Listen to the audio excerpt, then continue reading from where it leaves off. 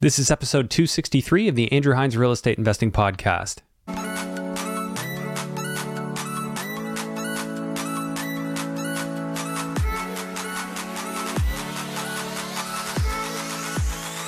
And now a word from our sponsor, Control and Compound. Infinite banking in under 60 seconds. We've all got to save our money somewhere, and we think that a high cash value life insurance policy is the perfect place to save it.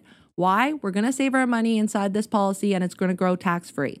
Down the road, we're going to get hit with an emergency or an opportunity, maybe a chance to buy a business, real estate property, an income-producing asset, and instead of withdrawing from our savings account, we're going to leverage that asset. We're going to borrow the insurance company's money, and we're going to invest in that opportunity. Our money is still inside of that policy, compounding, uninterrupted, tax-free, and our money's outside in this investment opportunity. We're going to rinse and repeat, all while providing a death benefit for our families. Down the road, we're going to retire. Now we retire with a high cash value life insurance policy with a lot of cash. We're going to start taking those policy loans again, but this time we're never going to pay them back. When I say never, I mean we're going to pay them back with the death benefit when we die, and our families are going to get left with the rest completely tax-free. For more information, visit www.controlandcompound.com/Andrew Hines. Welcome back to the show. Today we have Josh Findlay back on after about a year. Josh gave some updates as to what's happening in the mortgage market and getting approvals with specific respect to multifamilies. He also talked about some projects that he's getting into. Josh is an absolute wealth of knowledge, and he hasn't been at it all that long. He's just clearly a very hard worker, and he really seems to know his stuff. So I think you're going to get a lot out of this episode.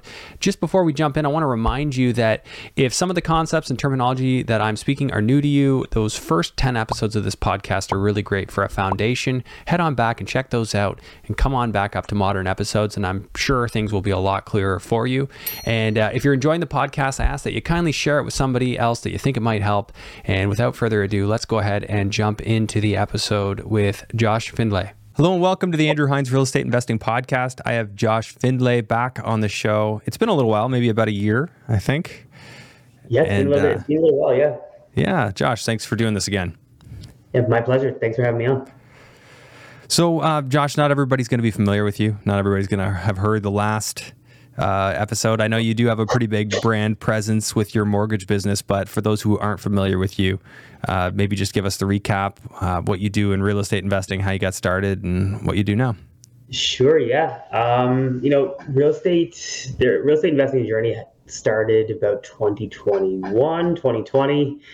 My business partner and I, we got into helping people initially just with mortgages, how everybody gets into kind of the industry. You either hear somebody doing it and they're doing well, or you have an introduction and you have the opportunity to be able to shadow somebody. So that happened, and we kind of stumbled upon real estate investors. We met this guy named Matt McKeever. I'm sure many of you stumbled upon real estate the same way, and stars kind of aligned, and we were asked to shoot some content, and that content, we decided to roll with it. And we started creating content when really there wasn't anybody creating content around different types of capital, scaling, how to do it. That information was very safeguarded. So we found out that if we give it away, people will gravitate to it. So that's how we started our business, started the Findlay mortgage team back in 2021. And here we are today. So we specifically focus on helping real estate investors, and our business has kind of grown into helping people get into and stabilize multifamily assets. So we're really focusing on the commercial side of the business now, and that has led me into purchasing multiple buildings. I think last time we spoke, I was just finishing up my first multi, but a few on the go, and team's growing. Everything's moving in the right direction.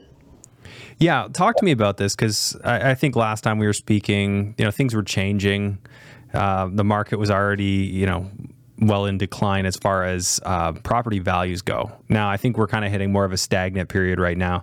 What have you seen that do to your business? How are you seeing investors adapting, changing their approach? It was interesting to watch investors adapt in real time, because realistically, if you started in 2021, you hadn't really seen a whole cycle. Like, you saw COVID, which was an extreme, and then you saw after COVID, which is an extreme, and then, dealing with inflation, which is an extreme. So, watching people and investors react in real time was interesting. A lot of the pitfalls or a lot of the issues with COVID caused ramifications throughout the market. People who owned multiple single-family homes or multiple, properties that weren't cash flowing were starting to feel the crunch of variable rate debts. You had people who had tenants who weren't paying, and it was causing massive strain on their investments. And we saw the majority of these people get pushed out of being able to purchase real estate because asset values skyrocketed. Your income wasn't moving at the same pace as these asset values were increasing, and you just were getting essentially priced out of retail investing. And we saw the writing on the wall long before it happened and help people transition into multifamily real estate. And we saw that by taking on multiple, by taking on tenants or taking on buildings that had multiple tenants, you reduce your overall risk.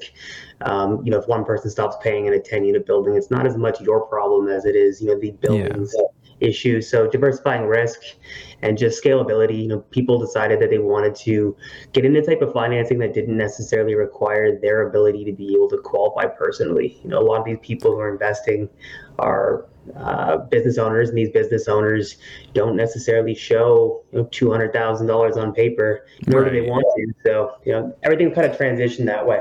And that's definitely a big reason why I've seen so many people doing some form of commercial investing, whether it's commercial multifamily, commercial mixed use, or just straight commercial retail, whatever. Like a lot of people shift away. That seems like it's the graduation, right? People start with a house and then they eventually graduate into this stuff because that's the way you grow. My audience would probably be pretty familiar with that. Now, more specifically in, say, like the last year, as reality, so to speak, is set in for a lot of people. Rates are going to stay higher for a while. Prices are down and probably going to stay down compared to where they were for some time at least. So how have you seen that change? What's happened because of that?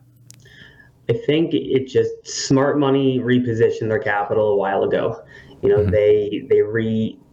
They took a look at different options in the market. So anyone who had multifamily was using CMHC debt, whether they had to, whether they were forced into it, it's another story. But, a lot of smart money has been sitting on the sidelines with, dry powder looking for opportunity. And I think that right now they're taking that opportunity and they're finding properties that are either distressed from investors who can't finish projects, or their cap rates are finally expanding to the point where they can achieve like a $200,000 per door acquisition. So the numbers are starting to make sense, and the players who have the money on the sidelines are actually getting in, and we're seeing actually like a transition from retail investors purchasing these smaller properties to combining their resources together to start to take on this smaller multifamily demographic. It's interesting to watch how the price patterns and how these people are actually starting to acquire assets, because fundamentally investing in Canada is changing.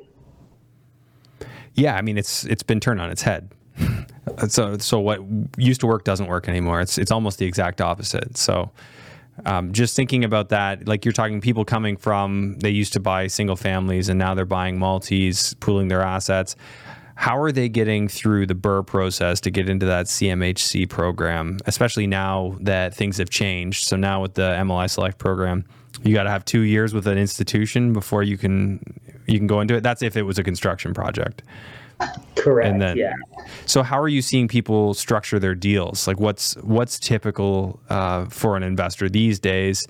Are they coming in with the cash to do the renos? Are they going with like a regular institution on a regular program as a bridge to get into the CMHC MLI Select program? Like what's the approach? What would you advise a client to do today? It depends on your experience and your risk appetite, to be honest. There's really two ways to purchase these types of properties, and luckily we're in a buyer's market right now. You have the opportunity to request a VTB at decent terms. There are very few people who have the capital available to be able to actually execute on these transactions, considering you're looking at minimum 25% down if you're looking for a bridge product. The average mid-sized multifamily is at least $2 million in a decent market. You're looking at a decent amount of capital. Yeah. Yeah, there's a big barrier to enter the market. So what we're seeing is groups of 3 or 4 people who maybe had 3 or 4, Yeah. duplexes, triplexes, restructuring their capital on the residential side and giving them access to capital to be able to take on one of these mid-sized projects in decent markets. The key really is decent markets. So what you're doing is you're finding underperforming assets with some sort of vacancy in okay areas. You're talking like Hamilton, Kitchener, Cambridge, St. Catharines, like kind of the fringe of the GTA, where the cost per unit still makes sense, and at some point you can actually still burr projects. So there's still phenomenal projects out there. It's just your risk appetite needs to be there, or your ability to be able to execute as an operator needs to be there. Can't tell you how many times I've seen people take on bridge financing and just, oh well, we couldn't, didn't work out. Like, you have to really be aggressive, and you really have to do it full time. If you're taking on a project like this isn't like a duplex conversion that you can just kind of get your contractor to go and do. Like, the people who are executing in this market are people who are doing this full time, and they're allocating a significant amount of capital to making it happen. But as you said, CMHC did throw a wrench in things. If you understand how to properly stack your capital and how to acquire, stabilize, and restructure the debt, that's going to be the differentiating factor between either executing properly or not. Yeah, I mean, you mentioned VTB as an option. I feel like that's not a great option for most institutions anyway, because they're not going to allow it. You have to be able to debt service, and most of these properties probably won't. So if you're going to go with a VTB, then you are going to go with some sort of a private bridge or a B-lender bridge to get that done, and then you're going to come back around and have that issue with the 2-year wait. Unless you can go with, like, I don't know if like an equitable trust or something will qualify as an institution for CMHC standpoint. So there are some ways around it. Like, if you pay out the VTB in cash, so if you get like let's say an EQ first, or you get some sort of first on a bridge debt, and then you had a VTB, a small VTB in second, if you pay that VTB out throughout the term of the loan, you wouldn't necessarily trigger the 2-year requirement. Oh, okay. So you're saying they would even care even if you had an institutional first and a VTB behind it? Because that's how you can upset a bank, right? If you're with RBC and you throw a VTB in behind them, when they do their annual review, they're going to say you're in breach of contract. Yeah, it becomes dicey for sure. You want to make sure that the conventional NHA approved lender that you're dealing with understands that you're putting the VTB behind it. And usually, if it's flexible bridge capital to be able to, and your exit is defined, sometimes you can make it work.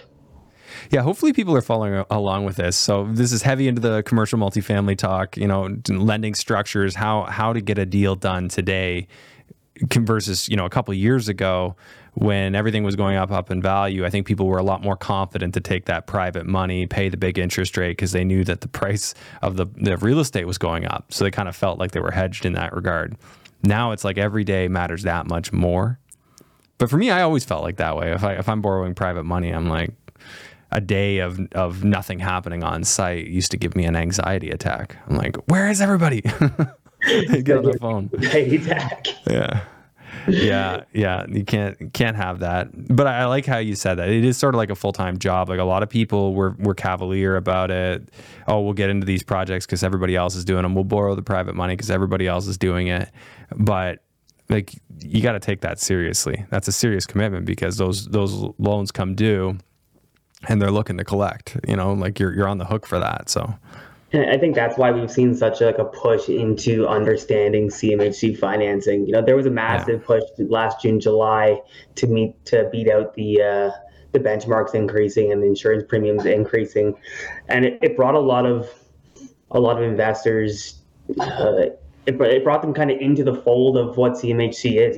Back in the day, your banker would maybe help a guy who had a $5 or $10 million deal do this because rates worked on the conventional side. You had 3.5% commercial debt. So, people kind of understanding how these products work is a new thing. Like, CMHC, they never dealt with 6,000 applications coming in for your $1 million, sixplex. Like, that wasn't something that was needed. So I think CMHC is also adapting to a new level of investor in Canada, starting to really understand the federal options that are out there as well.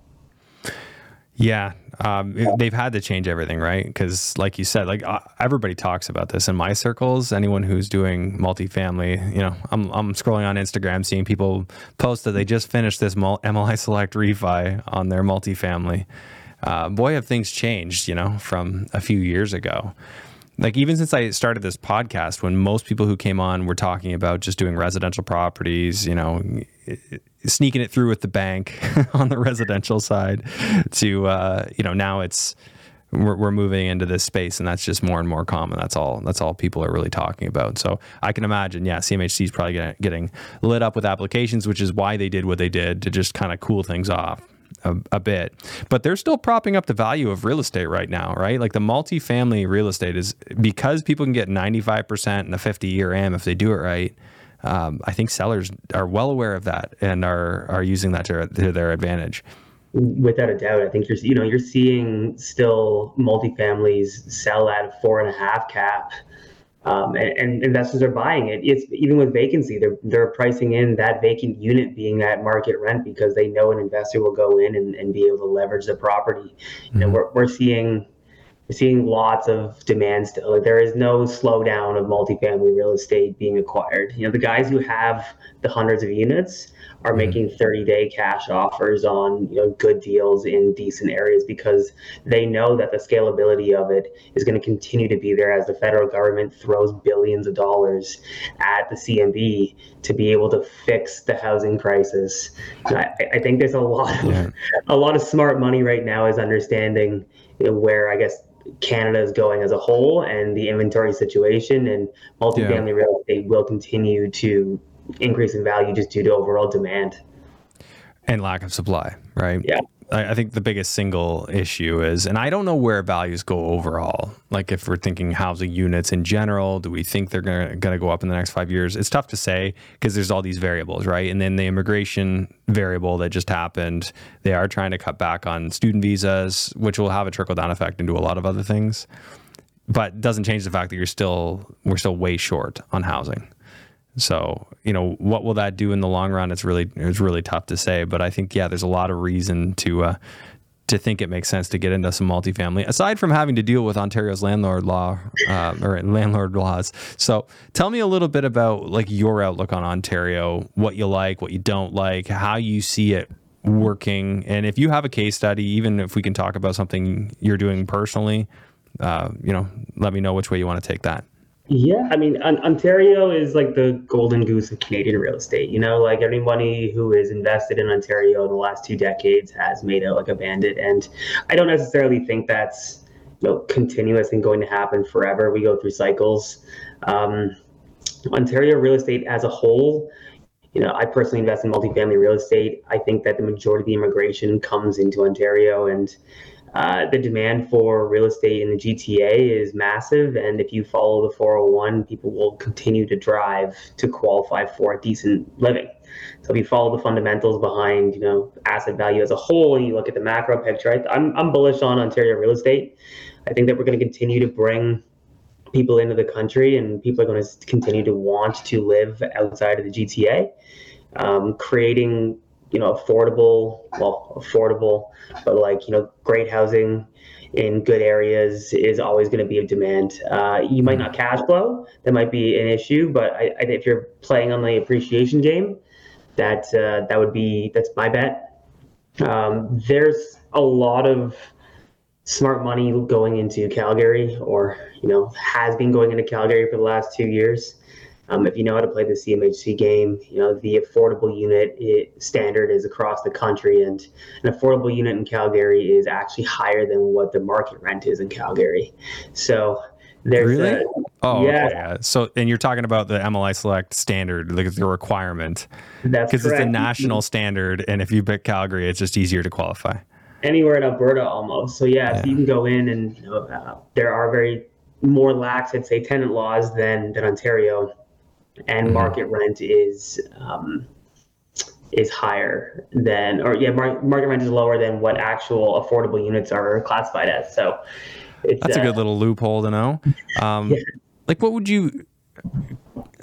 Could we run the numbers on what that would look like? Like an idea? Like, what's your average rent going to be in Like, Sure. have you done a deal recently in Alberta that we could kind of loosely touch on numbers of? Yeah, so I'm actually underwriting one right now. Client just picked it up. It was a condo building. There's 15 units, and these units, he actually individually purchased each one of them. Let's say they're like $98,000 a unit. On 15 of them, it was like $1.4 million.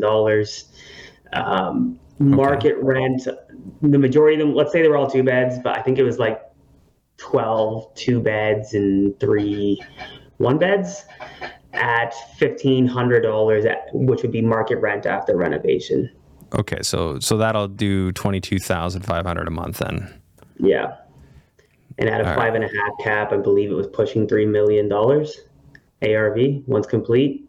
Just use a standard like 25% expense ratio. Operating expense ratio. Yeah, hang on a second here. I will do that right now. So 25%.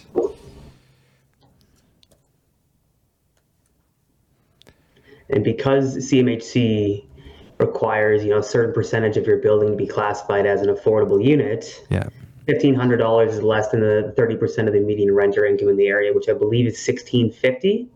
So every single one of your units would be classified as an affordable unit based off. So you can get the 50-year AM maybe, or? Well, I mean, so these buildings are a little bit older. I'd probably underwrite it at a 45-year AM just to be conservative. CMHC doesn't allow for any amortization under 5 longer years. than useful life, or? Yeah. But their rates are still under 5, right? They're like 4.5. Yeah, the CMB's popped up a little bit, depending on the size of loan. I mean, if you're conservative, I'd say underwrite it at 5%. You're probably around 4.75, but underwriting at 5. Okay, so 5%. We'll just run this number right now. Okay, so first off, at a $3 million, I'm getting a 6.6 cap based on 25% operating expense ratio. Also, I did have a vacancy in there, 2%. I could cut that down, but yeah, so we're getting in that ballpark of a 7 cap at $3 million. So realistically, you're going to be underwrite. You're going to probably get a valuation at 5.5 or a 6 cap on that too. Like when it's all. Oh, really? Okay, so then it could be like. It's probably higher than 3. Yeah, like $3.5 million would be 5.7 cap. So if you're getting a $3.5 million, so if this guy bought it for 1.4, any idea what he's going to have into? It's like 500 in renos. Probably like. Yeah, so he's in for 1.9. Basically going to be getting out of the building if he gets 95%, or would that be reasonable to assume, or no?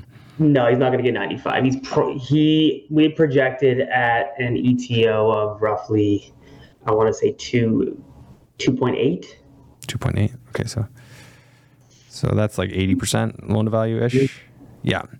Okay, so at 2.8 million, he'd be pulling 900,000 out of the deal. Yeah, and like this is the beautiful thing of like Alberta is like the tenant laws.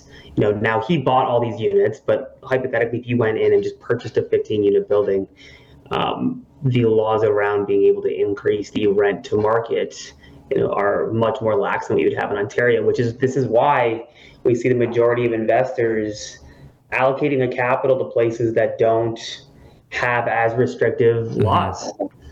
Like if you just look at the numbers, you made $1.5 million and you're able to pull out $800,000 in cash in probably less than 12 months.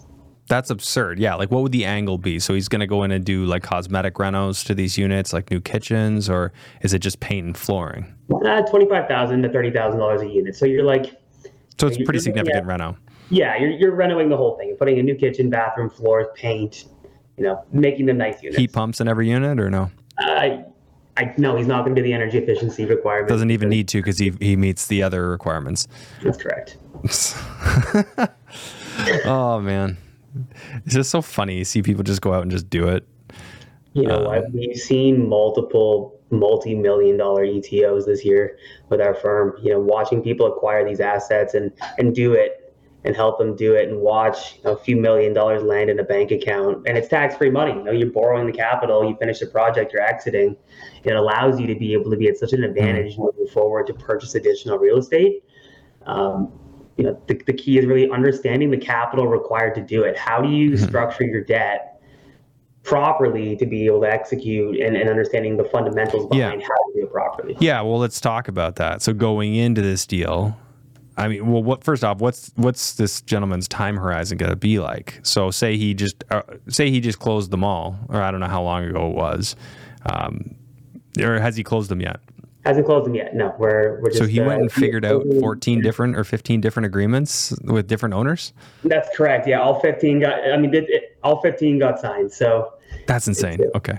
Yeah. But moving past how insane that is, okay, so so he's going to close it. How long from when he closes it to when he'll be able to get into that MLI Select program? So there is no time frame in regards to being able to refinance. You can refinance right away if you wanted, but most likely we're looking at about a 9-month renovation because he's going to have vacancy on the building.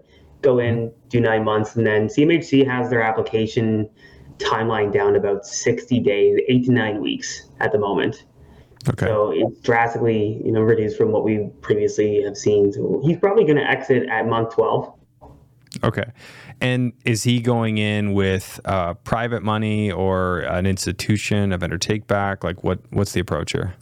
Great question. So we're going to use NHA approved lender. There's a few options available. We're going to use a bank because we're anticipating having full vacancy on the building on possession. There's going to be most likely like a 9 to 12 month IR. So you're going to have to pay the interest reserve up front for the 12 months because it's going to be like 100% vacancy in the building. But that's going to give you the ability to be able to just go and dump your CapEx on the building and restructure the debt when it's done. So it's a little bit of an upfront cost, but you're looking at prime plus 1.75 on your debt, which is sub 9% debt, which is phenomenal in today's market for the first year. So, and I would kind of build that into the costs. Like we said, 500 in. I might throw that in at 600 just to cover the year's interest as they get it all set up, and look at that as part of the investment. But that's just wild. So how many deals are you seeing like that come across your desk? Like how many people are doing deals like this?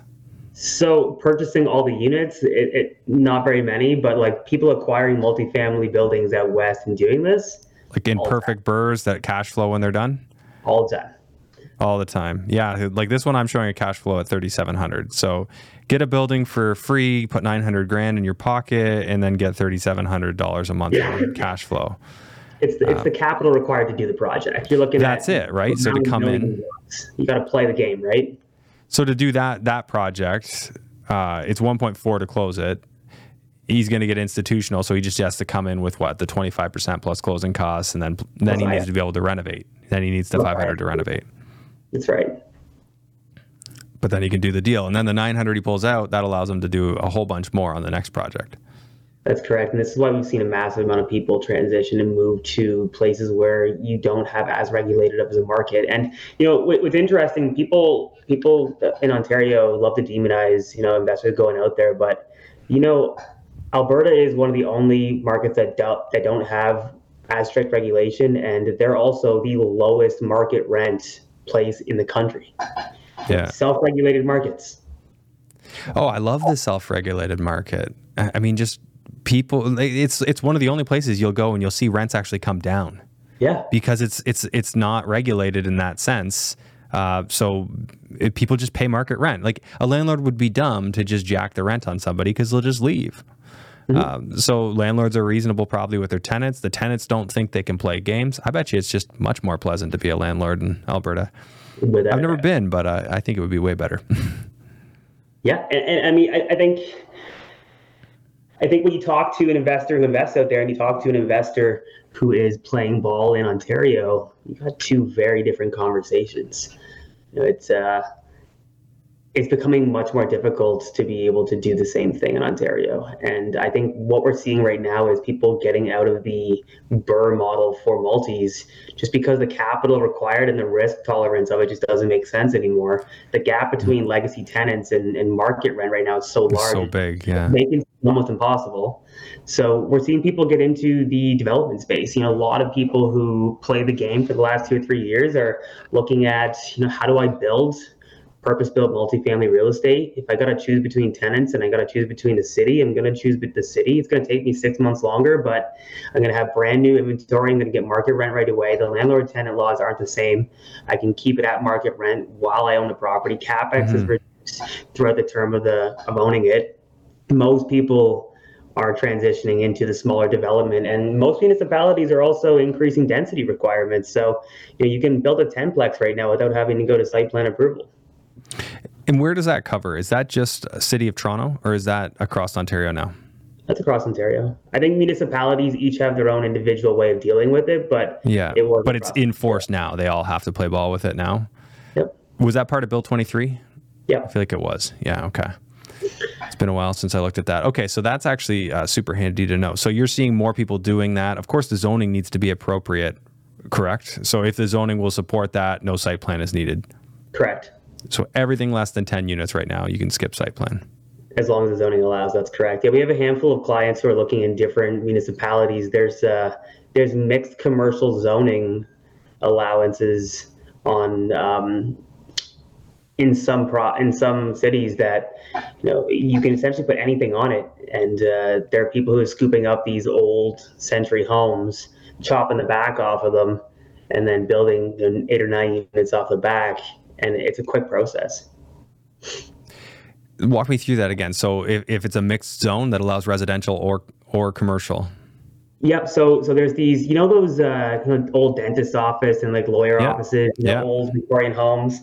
So they're in certain municipalities, they have specific zoning on them, and you can put anything on them. So right. If you know where to look, you can buy these places, and then what most people are doing is just chopping off the back and building a massive addition off the back and throwing the 10 units on, and you can get away with it pretty quickly. The lenders like it because it's not too small of a loan. It's also not too large of a loan. The risk appetite's there. Mm-hmm. Great. Phenomenal. So how many units would that be? So that'd be like almost like a commercial storefront or an office or some sort. And then you're saying like you would just match the facade and then build straight back. So just a nice clean cut across the back of the house and just carry on the building. A big addition. And usually those properties have like large lots too, because they're older lots. Mm-hmm. They facilitate enough parking and stuff too. It's interesting to watch how these new changes have come to take effect over the last 12 months. Yeah. So to recap on that, you don't see people trying to do the BRRRRs in Ontario. Like we just went through perfect BRRRR scenarios in Alberta. Those work. You're not really seeing it happening in Ontario. No, I'm doing them. There are still people doing them. Yeah, but it requires probably a better buy price. It does. And the type of capital you want to take on, which is institutional capital, will only play in decent markets. So you're in a situation where you have to buy in an okay market. So the cost per unit is going to be more, meaning the barrier to enter and acquire these assets is going to be more. So what do you mean okay market? So they're not going to do rural Ontario? They're not going to do Simcoe? Yeah, that's right. Like the appetite for these NHA approved lenders isn't necessarily... Yeah. So they don't want it, right?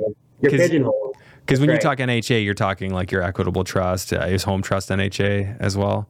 Yeah. There's a big list of them, but there isn't as many as you think that want to give bridge loans on underperforming assets. So if you're looking to execute on this, you need to understand that there are only a handful of large institutions that want to lend on underperforming assets in certain markets, and your 12-plex in Simcoe or Exeter, it's going to be more challenging, or it's going to be more expensive. So your pricing is going to be more, your cost is going to be more, all things to consider.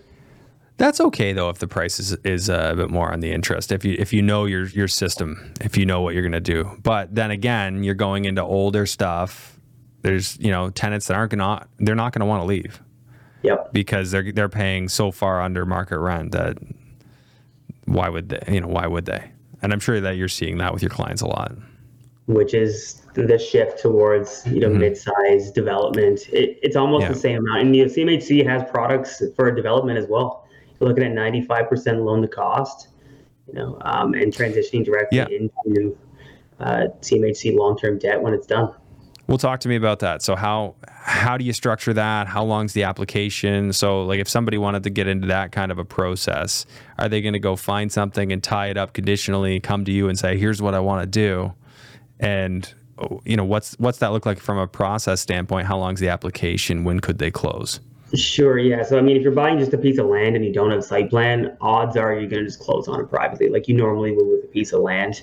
Okay. You bury all your soft costs into it, you close on the deal, you get to site plan approval. Once you're at site plan, then you'd come to us and we'd structure your loan. So your 95% loan to cost includes your acquisition cost, hard costs, soft costs, carrying costs. Now, 95% sounds great and everybody tries to hold you to it, but it's important to understand that you have to qualify for the 95% of the hard costs, essentially meaning we reverse engineer your loan. So how your building or your pro forma operates on the back end of the loan, meaning the completion of the loan, will dictate the cap on how much capital CMHC is going to give you when constructing the project. Construction and purchasing with CMHC is like 60 days. You can do it pretty quickly as long as you have your site plan approval in place, permits, construction drawings, stuff like that. Yeah. Will they give anything against the value of the land, or only on? So they'll give on the hard cost for the land too. Yep. But they're not going to cover any of your engineering and your site plan soft costs. Yeah. So they'll cover all of it. But realistically, when if you're buying a piece of land, like you can't get CMHC financing if it's just land and you don't have. Yeah, you got to close it. Now, would they have an issue if you closed it with a private mortgage and then come to them to replace it for the construction? Nope. So there's no NHA requirements for construction. Oh, okay. So as long as you go through it with them, no problem. Have you done one of those yet? I mean, I don't know how common that is. Yep. We've done a few. We're working on a bunch right now as well. It is becoming more common as things get tighter. Cost of capital is definitely been an issue with most developers. So trying to make the numbers work, they're trying to squeeze everything out of it as possible. Most of the time, these developers aren't getting the 95% just because the numbers aren't working on the back end. And that's based on projected rents, projected end value. So not just loan to cost, but they also look at the end value. That's correct. Yeah. Because presumably the value is going to be more than your cost, right? You'd hope so. You're trying for that. Yeah. So 95% loan to cost might only end up being 75% loan to value. It depends on the circumstance. Sometimes you see people who've owned very expensive pieces of land for a long time and who went through site plan for 3 or 4 years with private debt. Your carrying cost and acquisition cost and holding it and then having to construct it as well when elevated construction costs are in play. Sometimes, it's upside down, but the cost of, if you hold it for a long time and site plan approval took a long time to do and cost you a lot of money, it could put you in a position where you could qualify for it. Gotcha. Okay, so what are the benefits to doing this CMHC development loan? And what would be the negatives? I mean, obviously we want to touch on their process for releasing draws. Sure. Yeah. I mean, the advantages would be just cost of capital, same as regular, capital or regular reasons why somebody would go to CMHC. Overall cost of capital and being able to acquire or recoup the majority of your costs back on a project. If you're underwriting a deal right now with a conventional lender at like 65 or 75% loan to cost, your equity injection stuck in this property is massive. And if you start running the numbers backwards, it's even worse on the back end if you're trying to go loan to value when the project is complete. So a lot of it is just like making the numbers work with developers and trying to see how much equity they got stuck in the deal. And in this environment, people are just trying to get as much out as possible. Right. And as far as like the process goes, are you still working with one of the big A banks? They're the ones doing the draw releases and all that stuff. They're the ones servicing the loan, and it's just insured by CMHC in their program? That's correct. Yeah, there's a handful of different lenders out there that facilitate construction loans. CMHC is just the insurer that gives the certificate of insurance on the back end, and then you would take it to a handful of different lenders depending on location, size, and strength of borrower, and what lender has an appetite for what. Right. And then, so you have no direct interaction with CMHC in any of this process. It's all done through the lender? It depends. So as a CMHC direct correspondence, we do, but if you were just to submit to a lender, the lender would usually take care of it. Gotcha. Oh, so you guys do deal direct? Yep. Interesting. And so do you pick the lender after you get CMHC's approval? That's correct. Yeah. So being a direct correspondent allows us to get the certificate of insurance, and then we can go shop it to, any different lender once we have the certificate. So, it allows you to be competitive on pricing. It allows you to be competitive on rates and all that stuff. Interesting. Oh, that's handy. How did you get that set up? Is that something any broker could do, or you guys had to meet some performance metrics? Yeah, I had to sell my soul. So my firstborn child, I had to give it away. to get it. Gotcha. Fair enough. Okay. Anything else you could tell me about kind of what's new, what's happening, what's useful to investors right now? Yeah. Multifamily real estate, I think like it's been echoed for the last few years, and it continues to echo. Don't buy something just because you have to, but opportunity is knocking, and the ones who are looking at opportunities right now are the ones that have the most dry powder on the side and who are probably tried and tested. There are investors right now who unfortunately made some bad calls over the last 12 to 18 months, and there are projects that are in desperate need of some capital. And if you are opportunistic and you have the ability to be able to do it and make the right moves, I think there is a generational opportunity here to acquire something if you are looking. If not, there is a lot of uncertainty in the market. We don't know where things are going, whether or not you believe the tabloids or wherever things are going. There's still a lot of uncertainty, and there are people calling for rate hikes. There are lots of people who are calling that rates are going to drop. Nobody has a crystal ball, so we're just going to wait and see. Trust your instinct. If you do really want to understand how this works, follow different economists and understand what they're seeing and how they're going about assessing the economy. Yeah, and at the end of the day, I think you need to build yourself in a buffer. Because it's exactly as you just said. No one has a crystal ball. We don't know. I have people ask me, values going up or down, and all I can say is that I see forces on both sides. So where that shakes out, I mean, there's so many variables in there that it's impossible for anybody to know. If we could know for sure, we'd all be billionaires. I wouldn't be here. I would be on a yacht. So tell me about what you're working on personally right now. Sure, yeah. I got a 12-plex I just acquired in Kitchener. It was off market. Kyle Church, if anybody's dealt with Kyle, phenomenal realtor, he helped me acquire this. It was off market 12-plex. Ended up getting it for $200,000 a door, which was $2.4 million. Mm-hmm. There was 4 vacancies on possession. One of them then again left before we took possession, so 5 vacancies total. In an area in Kitchener where it's not surrounded by other multifamilies, it's surrounded by like single family homes, which I like. It's good for the overall building and like the demographic around it. And the people who were selling it, a lot like most people who deal in real estate, they were just an old Greek family, and they were getting rid of it. And they wanted to sell it and didn't want the hassle of it anymore. It needed a lot of love. It hadn't been taken care of in a while, so we ended up scooping it up. And we currently, they allowed us to go in the property before we closed, and we did 4 of the units and renovated them before we closed, so we could get our tenants in there as soon as we closed. They offered us a VTB on the property, so we took it for a few years while we wait for rates to come down. So you're not going into the MLI Select right away on that one? We are going to pay out the VTB in cash. Okay. So you might go into apply for MLI Select in the next couple of years? Yeah, that's correct. Okay. The plan is to go through MLI Select to do some of the energy efficiency upgrades required, and then move it in. And what do you figure your average rent is right now? In factoring in, you have some legacy tenants, you have some new market tenants. Sure. Yeah. So they're all 2-bed units. For all the new units, they're renting it around. We thought they were going to rent around for $2,100, but we just can't seem to get the rent on it. So like roughly around $2,000 to $2,050 per unit.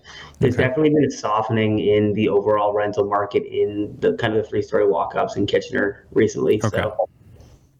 So about 2,000 on those 5, and then the legacy tenants remaining. What's the average there? I'd say like 850 to 900.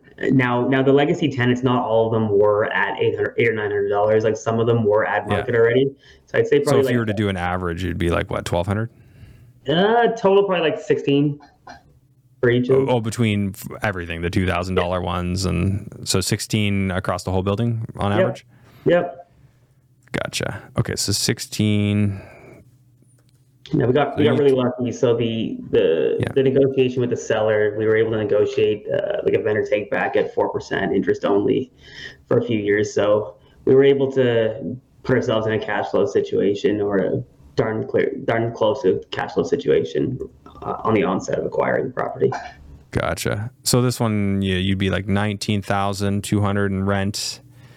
If we just leave that 25% operating expense in there, is that still, you think, relevant, or maybe a little higher than that, 30? Yeah, I think we're a little bit higher than that, but that's fine. Yeah, we'll put 30 in there. So then the question is, what's the bank going to value it at? Because if we still have that 3.5 million in there from our last scenario, that's a 4.5 cap. So I don't have the numbers in front of me, but we were playing with the numbers yesterday or 2 days ago, and we were roughly around $3 million at a 5.25 cap. Okay, yeah, I'm in similar ballpark here. Yep. I at 5.3 cap, it's a 3 million. Yep. But that's very rough numbers. So if you're institutional on this, did you get an institution for your first? I did not know it was a vendor take back at 4%. Oh, the whole thing. The whole thing, yeah. Nice. How much? 75%, 80%? 75%. 75%. Interest only? Interest only. 4%? 4%. Oh, wow. Well, that'll do it. Let's see. It definitely helped with the stabilization of the asset. I guess the only thing is I'm calculating this not on what you paid. So let's go back. Let's just type in what you paid. That 2.4 million. That is cash flowing like $7,000 a month. Does that make sense? It's got to be pretty close. Yeah, no, this is the only building I've ever purchased that was essentially allowed us to cash flow almost on day one. Yeah. The second you go interest only at 4%, that changes things. Yeah, yes. And the 2-year term allowed us to at least play the market again. Like, no one knows where it's going to be, but I think we'll be in a much lower interest rate environment in 2025. Well, now you can take that money and, as units turn over, use that money to renovate them. Like, I love that kind of a buffer. That's the kind of buffer that makes real estate investing fun. Yeah, it's a diamond in the rough, though. Finding that deal, like, right place, right time, right person. Well, what would you have paid if that was just a normal on-market deal, you think? 200 a unit, 215, probably 215 a unit, probably a little bit more. Okay, so not terrible. Done now. So if you're going to do that, then equals 215 times 12. So you would have been 2.58. So you got it for about 180 under. Yeah. I think the big thing here is the VTB. That's the big game changer for you. And also that they were so cooperative about the tenants moving out. Your average rent on the building is much better than some other buildings that you're going to find like that with one of those type of owners who've owned it for a really long time. They didn't feel the pressure to jack rents every time because they were making good money for what they had on the building, right? So many are in that scenario. And realistically, what we do is we love revitalizing buildings. Like, if we're going to take over a building, we put in the money to be able to make the units nice, for a nice place to people to live. We switched out the roof, we repaved the asphalt, we redoing the common areas. Like, when we go in and buy these buildings, we go in with the intention of really making like a nice place for people to live. And taking over buildings from people who didn't necessarily care about it allows us to capitalize on creating great assets for long term. And what do you figure you'll put into this one? How much money in total? Realistically, let's say we get through seven units at $30,000 a piece. We got a roof, we got asphalt, we got common areas. You are probably at least 400 at least. So you're going to put 400. So you're going to be in for 2.8, figuring values at, you said 3, or who knows, potentially in time it could be worth even more. So you're going to have some money left in the deal, but it'll be a cash flowing deal from the looks of it. And that's where most investors just need to be okay with the new reality. It's like you have to have money in deals. Some of the most successful investors that I know have extremely high-paying jobs, or they've found a way to make active income through a business. And then they don't need to get it all out of their real estate. Yeah, that's correct. It allows you to be more flexible. It allows you to do the right thing, to be able to create great assets and to hold them long-term instead of skipping corners. For sure. Yeah, like things have changed. That's why I said it's almost like everything that used to work doesn't work, because people could just. You could be severely challenged and not at all good at real estate and not analytical, and just buy a property and just have it go up in value and you win anyway. that type of investor isn't in the game anymore. So, but I think that the average Canadian needing to understand this. It's never been more important than right now. Yeah, be sophisticated. That's what I've been saying. You got to become sophisticated. Yeah, you have to, because these are becoming legacy items, and we are very quickly seeing the majority of the population lose the ability to own real estate. And when the majority of the population loses the ability to own the most important asset that you can own, we start to have a serious problem. Yeah, I mean, I've thought about this a lot, and I feel like it just leads to more socialist policies, because politics reflects the belief of the people, right? It reflects the morality and belief of the people. And if people just, like, in general, they don't own anything, then they're going to be more like, oh, well, government, since I don't own anything, I want the politician that will give me the most free stuff. So it actually, I really think it would be bad for Canada, because it will create a much more socialist mentality. Like, government, you the government that made all these problems, please now give me free things to fix my problems. Obviously not logical, but that's just, it's human nature. And I think that we just got to kind of see that. So what we do with that, I don't know. This is why I'm not super hot on Ontario for the long run, at least in like basic residential stuff. Like, I think there's a lot of opportunities. Of course, there's still an opportunity to buy in Ontario. You just got to kind of be prepared for those outcomes and know what your angle is and how you're going to handle that, and how you're going to, because there's lots of people, as you're talking about this, like lots of people who are going to make a lot of money in Ontario. Because they're going to know how to play that game. And the more people who don't want to deal with it, the other ones are going to become really specialists at dealing with it and make a lot of money because of it. And that's what we're seeing. Just the concentration of knowledge right now is pooling to a handful of people, and those people are taking massive action towards it in this market. And it's just going to create a divide. Yeah. Yeah, it must be fun dealing with a lot of the clients you deal with. You get to see a lot of the inner workings of these deals. Because they're just running them by you. And these are probably a lot of people who don't want to come on the podcast and talk about it. They don't want anyone to know. The majority of people who are doing large stuff, they are the ones who have 3 Facebook followers and are just always creeping. Yeah, they don't want to talk about it. They don't want everyone knowing. Yeah, it makes sense. Cool. Josh, where can people find you and reach you? Sure, yeah. You can follow me on JFins. We are also on Instagram at FMT Mortgages. We actually have some exciting news. I will not share it here, but if you keep up on our socials, at the end of next month, we have a big announcement coming up. So stay tuned and check in with us there. Or my contact information, email, and phone number are going to be down below as well. Okay, we'll make sure we have that and include that there. Awesome. Well, thanks for doing this. Anything else you want to share just before we sign off here?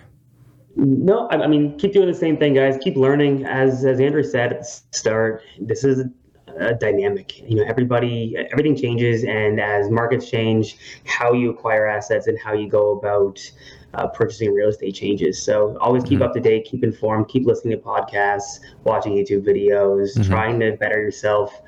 It's the only way to be able to move forward in these types of markets. For sure. All right. Thanks, Josh. I appreciate you doing this. Yeah, my pleasure, Andrew. Take care. Okay, talk soon. And now a word from our sponsor, Control and Compound. Here's how infinite banking works in under 60 seconds. You have to save your money somewhere. Well, we think the best place to save it is inside a cash value life insurance policy. You save some money in there, it grows tax-free for the rest of your life. Then an opportunity or emergency comes along. Let's say a few years down the road, you can buy a business, buy a property, buy an income-producing asset. You leverage the infinite banking policy, borrow against your asset, take advantage of the opportunity. But your money still stays in the infinite banking policy. You're not borrowing your money, you're borrowing the insurance company's money. So your money's in the policy, it's in the opportunity, and it's providing a death benefit. Rinse and repeat, rinse and repeat. You get to retirement and you have this massive cash value life insurance. Leverage that tax-free, and you don't repay those loans. You sit on the beach and you spend that money tax-free every month. Doesn't show up on a tax return, and you leave your family a huge tax-free death benefit. For more information, visit www.controlandcompound.com/Andrew Hines.